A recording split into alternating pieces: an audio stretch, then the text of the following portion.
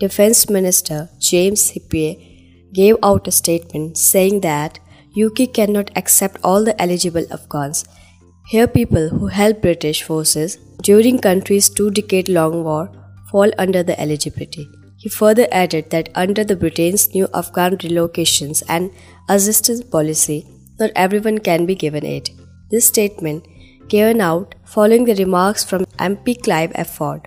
He has commented saying that he knows of people who, despite being eligible, have been denied of any aid. Prime Minister Boris Johnson earlier this month stated that UK would provide utmost help to the refugees.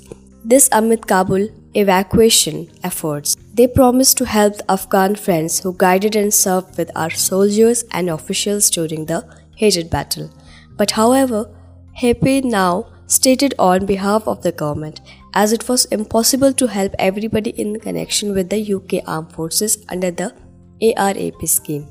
The terms made tight. He added that about 15,000 people, including UK service members and British and Afghan nationals, transported to the UK following the evacuation of Kabul. However, several others accepted under the ARAP not airlifted. They informed to travel by other means.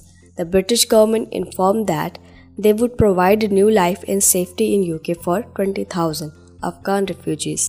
This an add on to the Afghans who already evacuated under ARAP. In the statement, Happy said, "It will take some time for the dust to settle on exactly who's out and who have yet to bring out, but we are still working very hard to do so. The security situation dynamic, our partnerships in the region are being developed, but very confident that we'll be able to help those that need help."